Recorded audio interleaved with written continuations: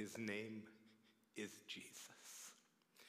If that's all we needed to listen to today to get us on the right track, that would be fine. King of Kings, Lord of Lords, his name is Jesus. Would you pray with me? Father, we are so thankful for this day. The day before we celebrate the birth of King Jesus, whom I think most of us in this room love with all our hearts. We pray today that as we, in these minutes together, having worshiped him in song, in prayer, and praise, will now worship him through the delivery of his word, the scriptures, to us. Will you help us today to be refreshed of maybe something we knew, but just needed to hear it again, or maybe something new that we've never heard and we needed it for today. I pray for every soul in this building, every soul that's watching online, that, Lord, your word will not return void. You've promised that. So thank you. Thank you as we lift up Jesus, the Lord, in whose name we pray. Amen. Well, why don't you turn your Bibles with me and let's read Philippians chapter 2. I'm going to take you out of the Gospels today. We'll move into Philippians chapter 2 to get a perspective, actually, for the year ahead. Maybe today will be a new start for you in your walk with Jesus. Philippians chapter 2, verses 5 through 11, which reads, "Have this mind among yourselves, which is yours in Christ Jesus, who though he was in the form of God, did not count equality with God a thing to be grasped, but emptied himself by taking the form of a servant, being born in the likeness of men, and being found in human form, he humbled himself by becoming obedient to the point of death, even death on a cross. Therefore, God has highly exalted him and bestowed on him the name that is above every name, so that at the name of Jesus, every knee should bow in heaven and on earth and under the earth, and every tongue confess that Christ is Lord, to the glory of God the Father." Lord, we thank you for your word, and it is a blessing to us each time we read it. Now, this month, we've really rejoiced in celebrating Jesus. The series has been called His Name is Jesus. We chose that because we want to make sure that the emphasis on this time in our year is on the one who came, and that his name is special. We learn that Jesus, the name, means Yahweh saves, or Jehovah is salvation, and how important for us to understand that his name is Jesus, because in that name we understand his mission. Not only that, he's called Emmanuel, and that's a powerful name, God with us. That God came from glory in heaven, and he became a human child, born of the Virgin Mary, in order to fulfill the mission that has always been from time before time. God knew that he would come and he would save us from our sins. And when you think about Jesus, Emmanuel, do you think about the impact that he has had on this planet? On the trillions of lives that have walked this earth, there has never been a man that has brought more impact than Jesus, Emmanuel, our beloved Savior. His impact cannot be denied. And he continues to touch our lives today, 2,000 and plus years after his birth and then death. So today I'm calling upon you, Christian, you who are searching to know who this Jesus is, to consider him, to consider the question, who is Jesus to me? Who will Jesus be to you? Will he be just another powerful healer, so-called healer, walked the earth. Maybe one you would look at and just say, what a caring man. He loved everyone. Will that be just who Jesus is? I like how C.S. Lewis summed up the options that every one of us has. That Jesus is either a liar, a lunatic, or he's Lord. The Lord. And tomorrow we'll celebrate Jesus. We'll celebrate his birthday. And it will be mixed with great joy and understanding that he came to this earth to demonstrate the greatest love that any human being can do for anyone else. And for God to demonstrate it at another level that we can't even comprehend, and that is to give his life for us. Yet today, let's consider this passage that I've just read, just for a few minutes. This section of Scripture that many have felt was a hymn that was sung throughout the history of the early church. A passage that should bring us great delight, needed clarity, and humble recognition that Jesus is the Lord. Apostle Paul, of course, is writing under the inspiration of the Holy Spirit. And as he writes, he is writing what I consider one of the greatest passages of Scripture that we can read about who Jesus is. And as we think about this, we recognize Jesus, again, the impact.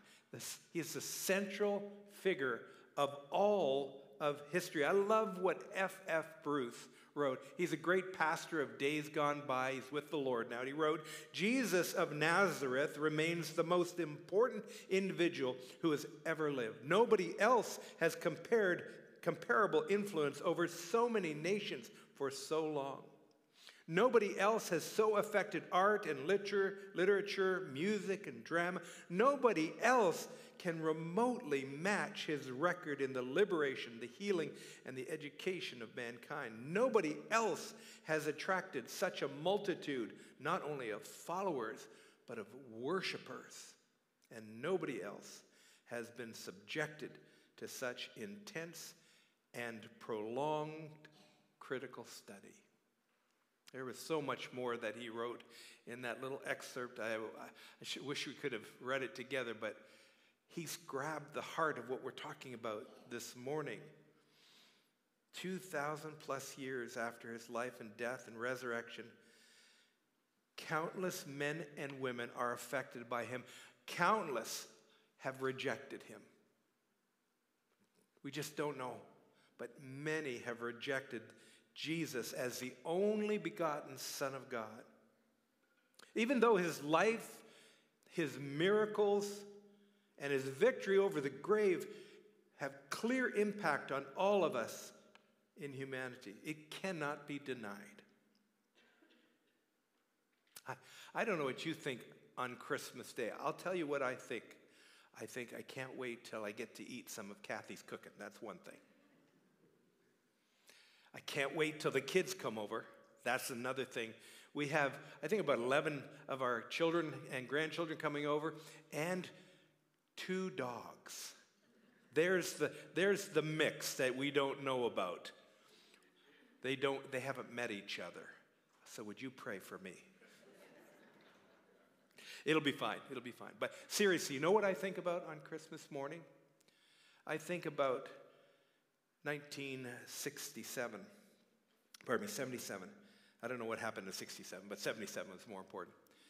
That's the day I gave my heart to Christ.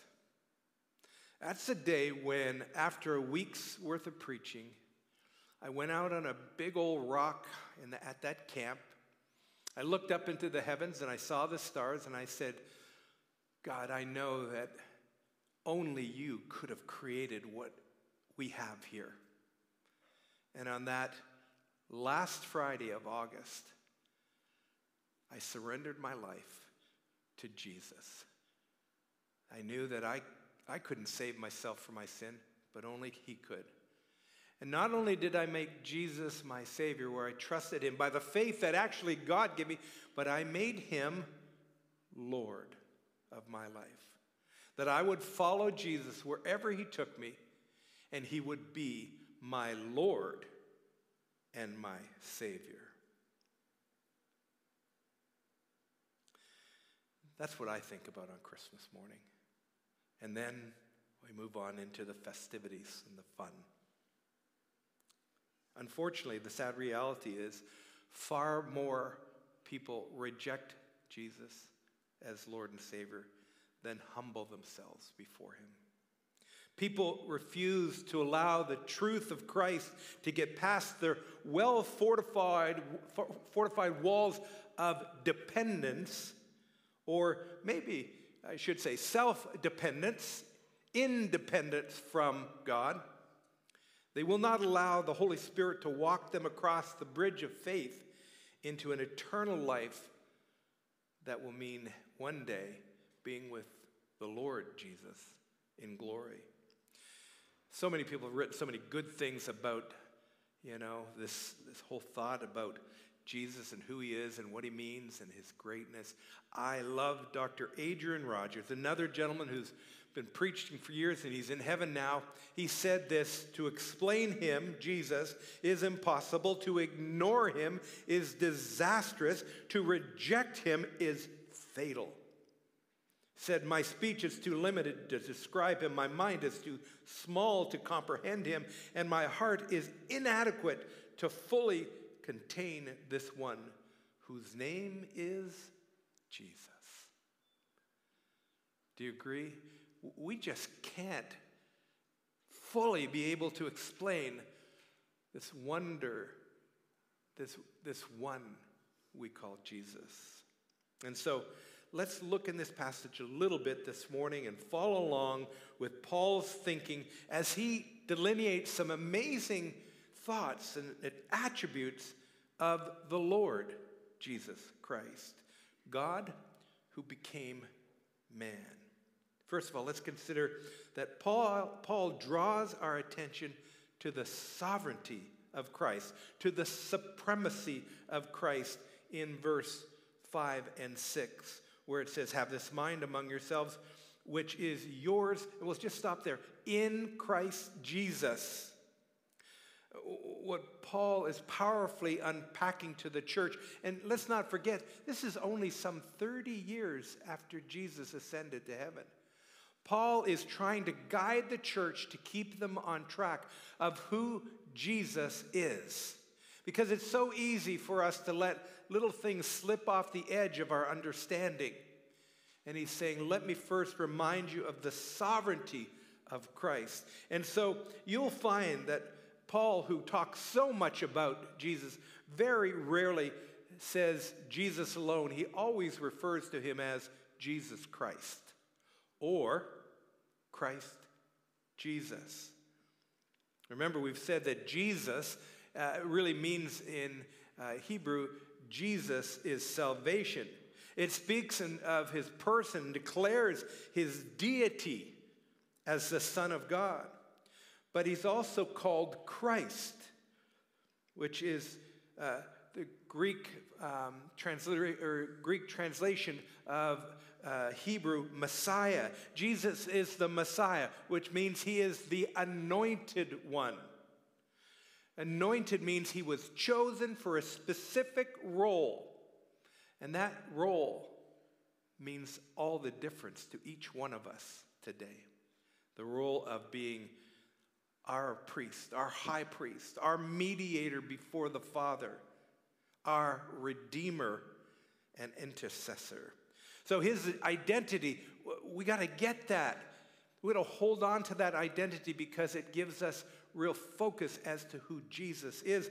But not only his identity, Paul tells us here that we need to think about his equality, where he moves into verse 6, who though he was in the form of God, did not count equality with God a thing to be grasped. Paul wants us to remind us so clearly that although Jesus was the one who healed, who fed thousands miraculously, who spoke with wisdom beyond any human that had ever lived or would ever live. But for so many who would have tremendous unbelief in the claim that Jesus had was that he is the Son of God, God in the flesh. See, Jesus was God. The word form in verse 6 simply means, it speaks of his outward appearance. Jesus was fully man. Absolutely, completely the embodiment of God in human flesh. Yet he was God. And I love how it tells us that he did not grasp. He did not grasp at the equality that he owned in God. That word grasp is a wonderful picture word. It gives us a picture of a thief taking something that wasn't his. Jesus wasn't grasping at something or taking something that wasn't his. He was God who had become man. Philip, on that journey to become a great apostle, was struggling with this, and Philip was asking him, can we see God? And Jesus said in John 14:9, he said to him, have I been with you so long, and you still do not know, Philip? Whoever has seen me has seen the Father. How can you say, show us the Father? So, Philip understood right there, Jesus, God, one and the same. Paul also, as he's talking about who Jesus is, reminds us of our responsibility, which is to be conformed into the image of Christ. Have this mind among yourselves, which is in Christ Jesus. Think like Jesus. What we think is how we will act. Isn't that true? What goes in our mind ends up coming out of our hands and our feet and our mouth. Have this mind. This is a call upon every believer. But can't fully understand this call upon us until we get the next 6 verses. But this call is upon each one. Paul's desire, as the Spirit is moving him to write, is for all believers that they would reflect the heart of Jesus in all we think, in all we do. Because Christ, Jesus, the Lord, possessed a heart and mind of submission, humility, and commitment to God, his Father. And that's what he wants for us, to emulate the life of Christ in humility, surrender, and submission, and commitment. That's Paul saying, be like Jesus. Be like Jesus. Isn't that a big thing to say? Okay, you got to be like Jesus. How do we do that? Well, if we have the attitude and mindset of Christ regarding our complete devotion to the Heavenly Father, we are being like Jesus. Are you wholeheartedly devoted to follow Christ and have his mind, his attitude? If we are in that place, we are bringing glory to the Father and pleasure to Jesus. You know, Paul also said in Ephesians 5:2, walk in love as Christ loved us and gave himself up for us, a fragrant offering, sacrifice to God. You know, Jesus talked a lot about loving one another, didn't he? And that love that he wants us to have, he had for us, that it came from a place of honoring humility and submission to the Father. So one of the things that we can do this Christmas is just to love somebody else. Maybe somebody difficult in your life. Do you have anybody who's a difficulty in your life, a challenge? Someone who when you think of them, you go, oh, yeah, that one's a tough one. You know, I know we all have one. I have one. But if I want to emulate Christ, and Christ, through Paul, is saying, love one another, This Christmas, one of the greatest Christmas presents you can give Jesus is to follow in his mind and heart set of loving one another, even that difficult one. And maybe that'll take a phone call, a note, just spending time with them in the next little while. Just saying, you know what? I love you. And seeing what God's going to do in that relationship. So, Paul talks about the sovereignty of Christ. We've got to understand that. But he also draws our attention, secondly, to the humanity of Christ. He really wants us to focus on that. There really can never be an adequate consideration of who Christ is that does not properly connect his sovereignty with his humanity. He was and is holy God and holy man. Eternal God, man. And as God became flesh, Paul directs us to consider, one, his absolute submission. Think about this with me. It says in verse 7, the first part, but he emptied himself by taking the form of a servant, being born in the likeness of a man. How can we not stop to ponder this at Christmas time?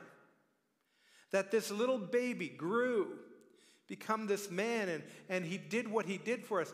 But before that, he stepped out of the glory of heaven, where he has always existed, where he basked in the presence of his heavenly Father and his relationship with God the Holy Spirit, where he soaked in the worship of the angels and the splendors of heaven.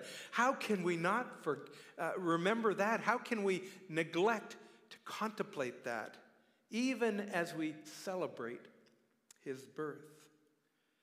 We celebrate his incarnation, and he did not lose his deity, but willingly laid aside his glory in order to put on this robe of flesh.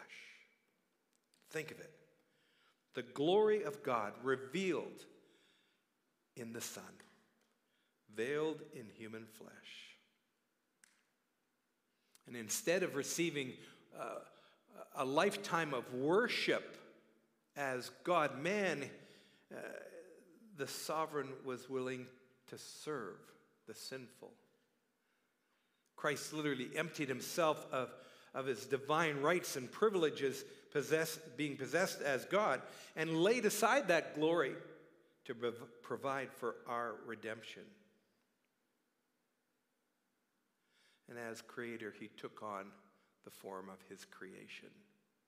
And what a marvelous, miraculous incarnation this is. It says, verse 7, the second half, but he emptied himself by taking the form of a servant, being born in the likeness of man.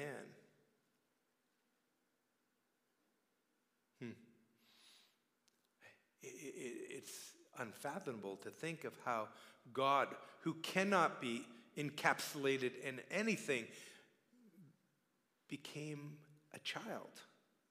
The one who created anything and everything you can think about, see. One day we'll experience the universe in all its fullness.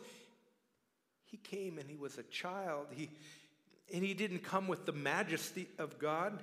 Came with the likeness of man. He humbled himself. He took on the form of man, was willing to be subjected to the creation that he created, willing to accept the limitations of a physical body, willing to be bound by the restraints of time, born in obscurity, and as we heard this morning from those kids, a dirty, dirty barn, a cattle stall, experienced pain, loneliness, hunger, experienced exhaustion, thirst, and he experienced betrayal. He emptied himself to become a man. What a loving and compassionate Lord of all that we have.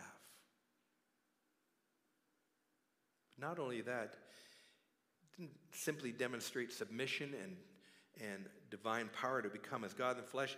He came ultimately to be our provision. And if anything, at Christmas, when we celebrate the baby in the stall, we remember very clearly that baby became our provision for the sins that we've committed, the sin that we've found ourselves in being human beings. His provision is seen in verse 8 where it says, and being found in human form, he humbled himself by becoming obedient to the point of death, even the death on a cross. A horrible, terrible death. We know that. It's difficult enough to comprehend what it took for God, that is Jesus, to become born of a woman. Yet it is far beyond my comprehension to understand the enormity of what Calvary and that cross really means. To grasp the depth of love that he has for all of us in this room, for all of us that are watching online, for this world, that he was willing to come, live his life, and then be horribly tortured and murdered. I hope this Christmas time that although we relish in the beauty and the serenity of the Christ child being born, we remember what his life became in the end for our sake. The writer of Hebrews says it so well, for it is impossible for the blood of bulls and goats to take away sins. Consequently, when Christ came into the world, he said, sacrifices and offerings you have not desired, but a body have you prepared for me. And then in verse 9, behold, I have come to do your will. And he does away with first in order to establish second. The will of God was for Christ to come and pay the price for our sins. That baby in the stable grew to do one thing, to hang on a cross, die for our sins, and then be raised to life. And so as we celebrate Jesus' birth tomorrow, let's not neglect to consider the gracious provision that is secured through Christ the Lord's great sacrifice. His death means atonement for sin. That's great. It means the wrath of God is appeased. Payment has been made for all those who will place their trust in Christ as Savior. And hope is gained. You know, we heard this morning on one of the videos how hope is on short order for so many. But there is hope. Yes, this life can be challenging. It can be actually quite painful. It can be actually torturous. But you know what? This is not the end. This existence is really the beginning of eternity. Where will your eternity be? With Jesus the Lord, or separated, alone, and without hope? Hope in Jesus, without Jesus, no hope. Christ's death and resurrection purchased the possibility of that hope.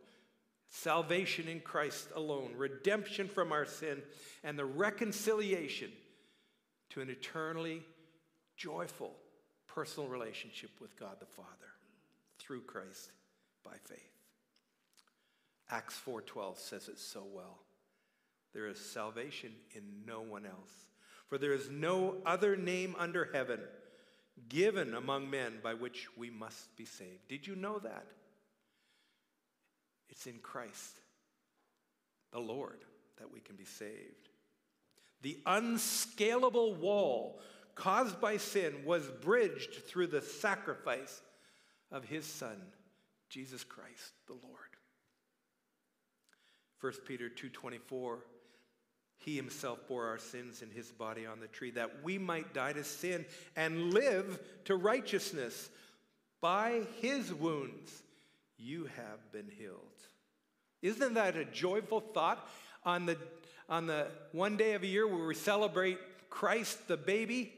We know that his work would come where our sin would be forgiven. Our wounds would be healed. For Christ also suffered once for sins, the righteous for the unrighteous, that he might bring us to God, being put to death in the flesh and being made alive in the spirit. 1 Peter 3:8. I wanted to give you some of those verses today. Maybe you'll reflect upon them and consider the joy of Christmas morning is seen in Resurrection Monday. It's coming, and I hope you'll be with us at Easter, and we'll celebrate that as well. But I want to draw your attention to the last thought that Paul gives us here. Paul draws our attention to the majesty of Christ. The majesty of Christ. What must we think about Jesus today in the here and now?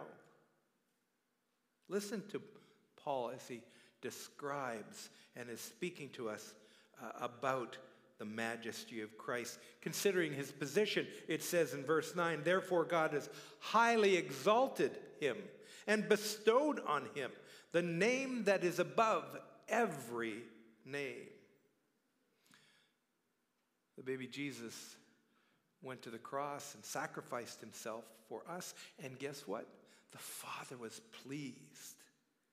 So pleased that he highly exalted him and bestowed on him the name that is above every name. You ever watch that show, Where Are They Now? Or maybe you've seen news articles about people that were famous and you haven't seen them for long. Where are they now? I always find that interesting, you know. And there's one person I was looking at this morning, and what she does now is she's a gardener. She used to be a huge star. She says, all I want to do now is be in my garden. She found out something that really touched her heart. Where's Jesus now? The most famous, the most impactful human that has ever walked this earth, the one who is highly exalted.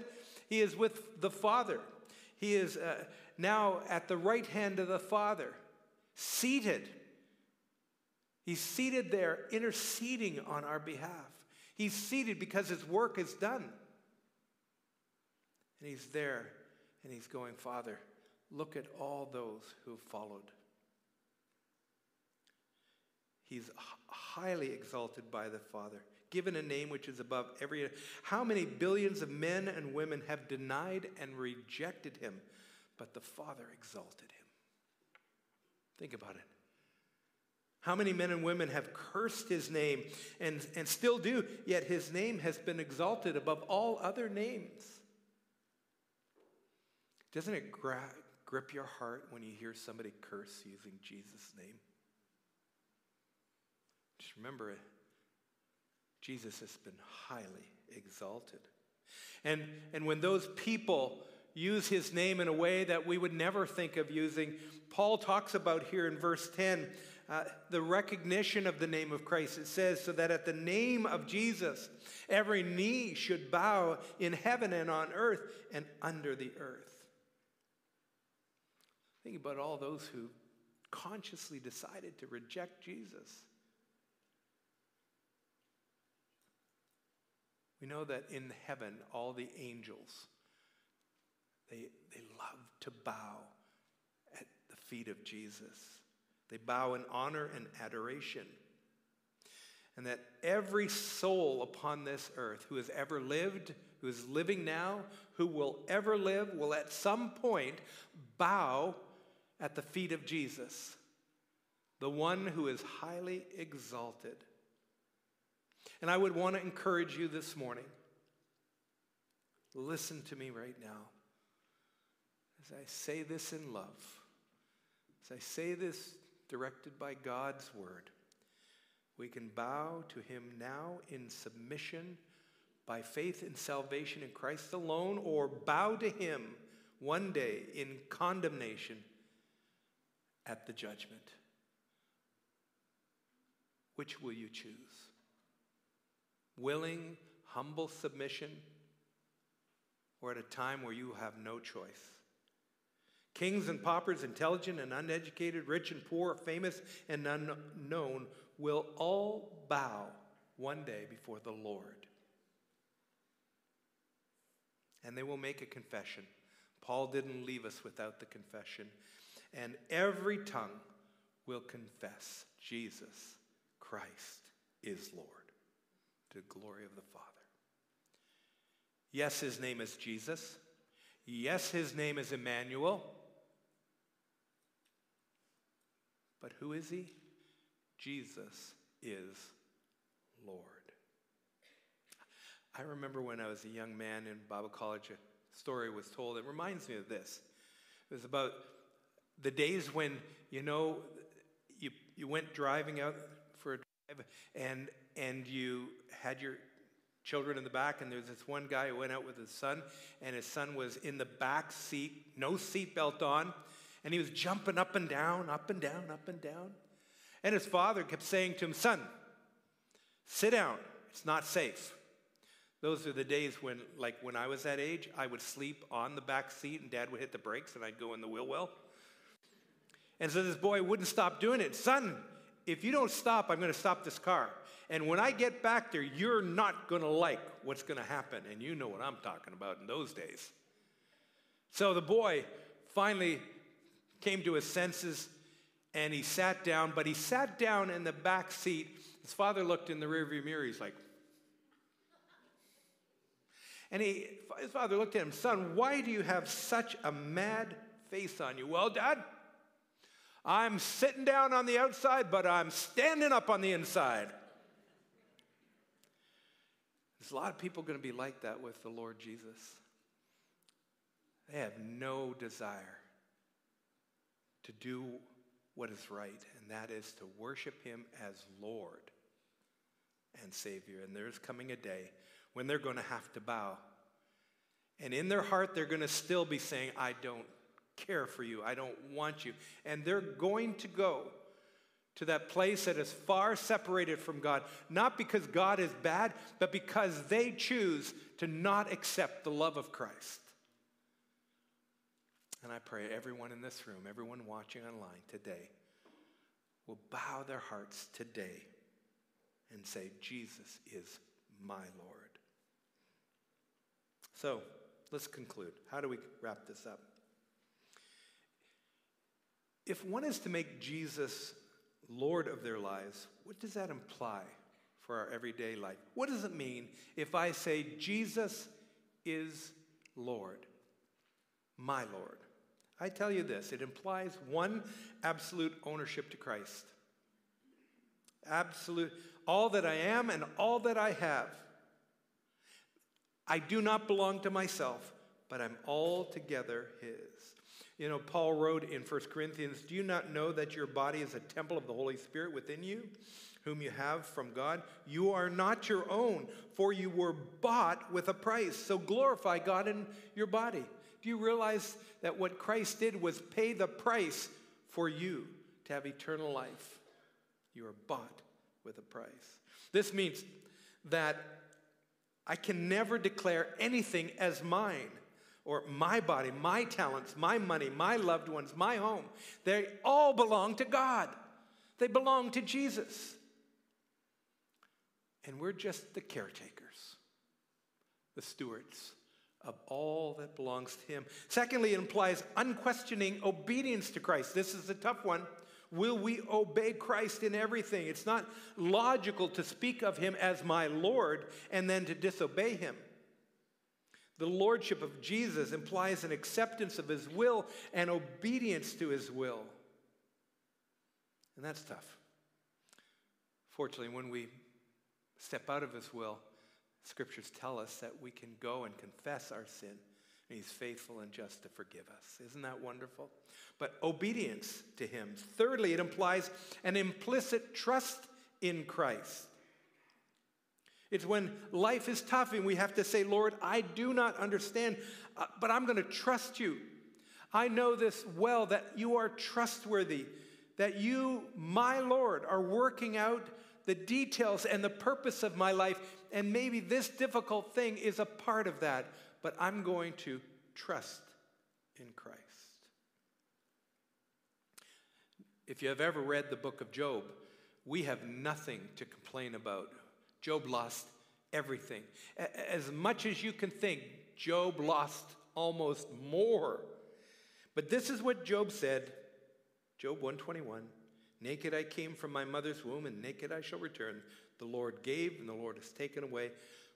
Blessed be the name of the Lord." Job was such a great example of what it means to trust the Lord. Lastly, it implies a certain reward from Christ. Here's the reward that we all want to hear. "Well done. Well done, good and faithful servant. That's what it means to have Jesus as my Lord, that one day I will be before him and I will be bowing and I will be proclaiming he is the Lord, and he will lay his hand on our heads and say, well done. I look forward to that day. And I say, Lord Jesus, come quickly. I'm ready. I'm willing. Let's go. What a glorious thing that will be to hear well done. By the way, the word confess is a very important word. Literally means to agree or say the same thing. And so, in essence, when we call Jesus Lord of our lives, we agree with God the Father. He said that he has exalted Jesus and he is Lord. When we say, Jesus is my Lord, we are saying, Father, we are so in agreement with you. Have you agreed with God and received Jesus as Savior and Lord? If not, I urge you to do that today. So this Christmas, as you celebrate the baby Jesus' birth tomorrow, just remember, Jesus, Yahweh is salvation, Emmanuel, God with us, and lastly, Jesus is Lord. Let's pray. Our Heavenly Father, we are indeed thankful for this season of celebration of Christ the Lord, Jesus. We pray that as tomorrow comes and we as families and friends gather, that we will enjoy the day in reflecting on Jesus Christ the Lord, what he's done for us, and the time that will come when we will see him face to face, and we will bow, we will just let him know how much we love him. So thank you. Thank you for this church family here gathering to enjoy, considering that Jesus is the Lord. We pray in Jesus' name. Amen.